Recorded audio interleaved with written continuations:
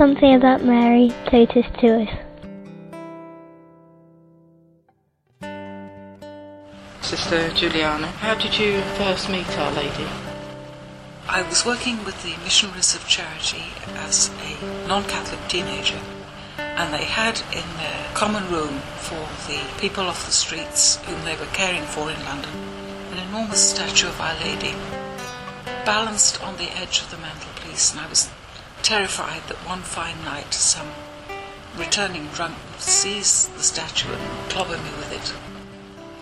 It was when I was working with them that one day I went down the street and a woman shouted to me from a window.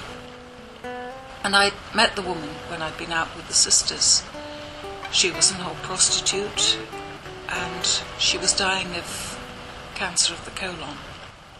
So I went in to see her. She wanted a bottle of gin. And I said I couldn't get her a bottle of gin. Was there anything else I could do? And she said, "Pray for me. Say the rosary with me." And I said, "I'm not a Catholic. I don't know any Catholic prayers. I don't know any prayers." She said, "You know the Our Father." So I agreed I knew the Our Father. So we said it together. And she said, "Say the Hail Mary."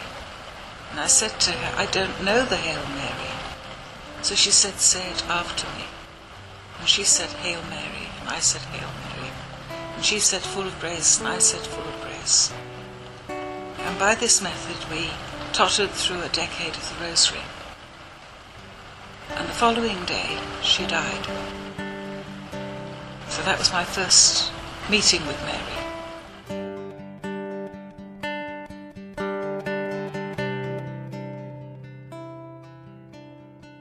And how did you feel about Our Lady when you converted to Catholicism?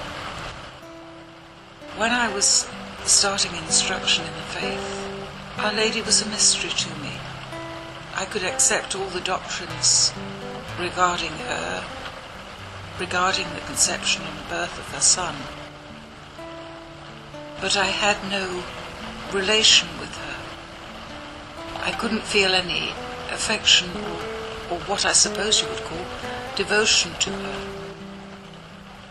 and it left me a bit at a loss. And do you still feel like that now? No. When I was a novice, I was walking in the garden with Sister Elizabeth, and we happened to pass a small shrine we'd made in the garden out of a tree stump and an old basket with a rather lovely bronze statue of Our Lady inside. And I looked at the statue and I said to Sister Elizabeth, "I've never been very sure about Our Lady." And Sister Elizabeth looked at the statue and she said, "Our Lady is one of us."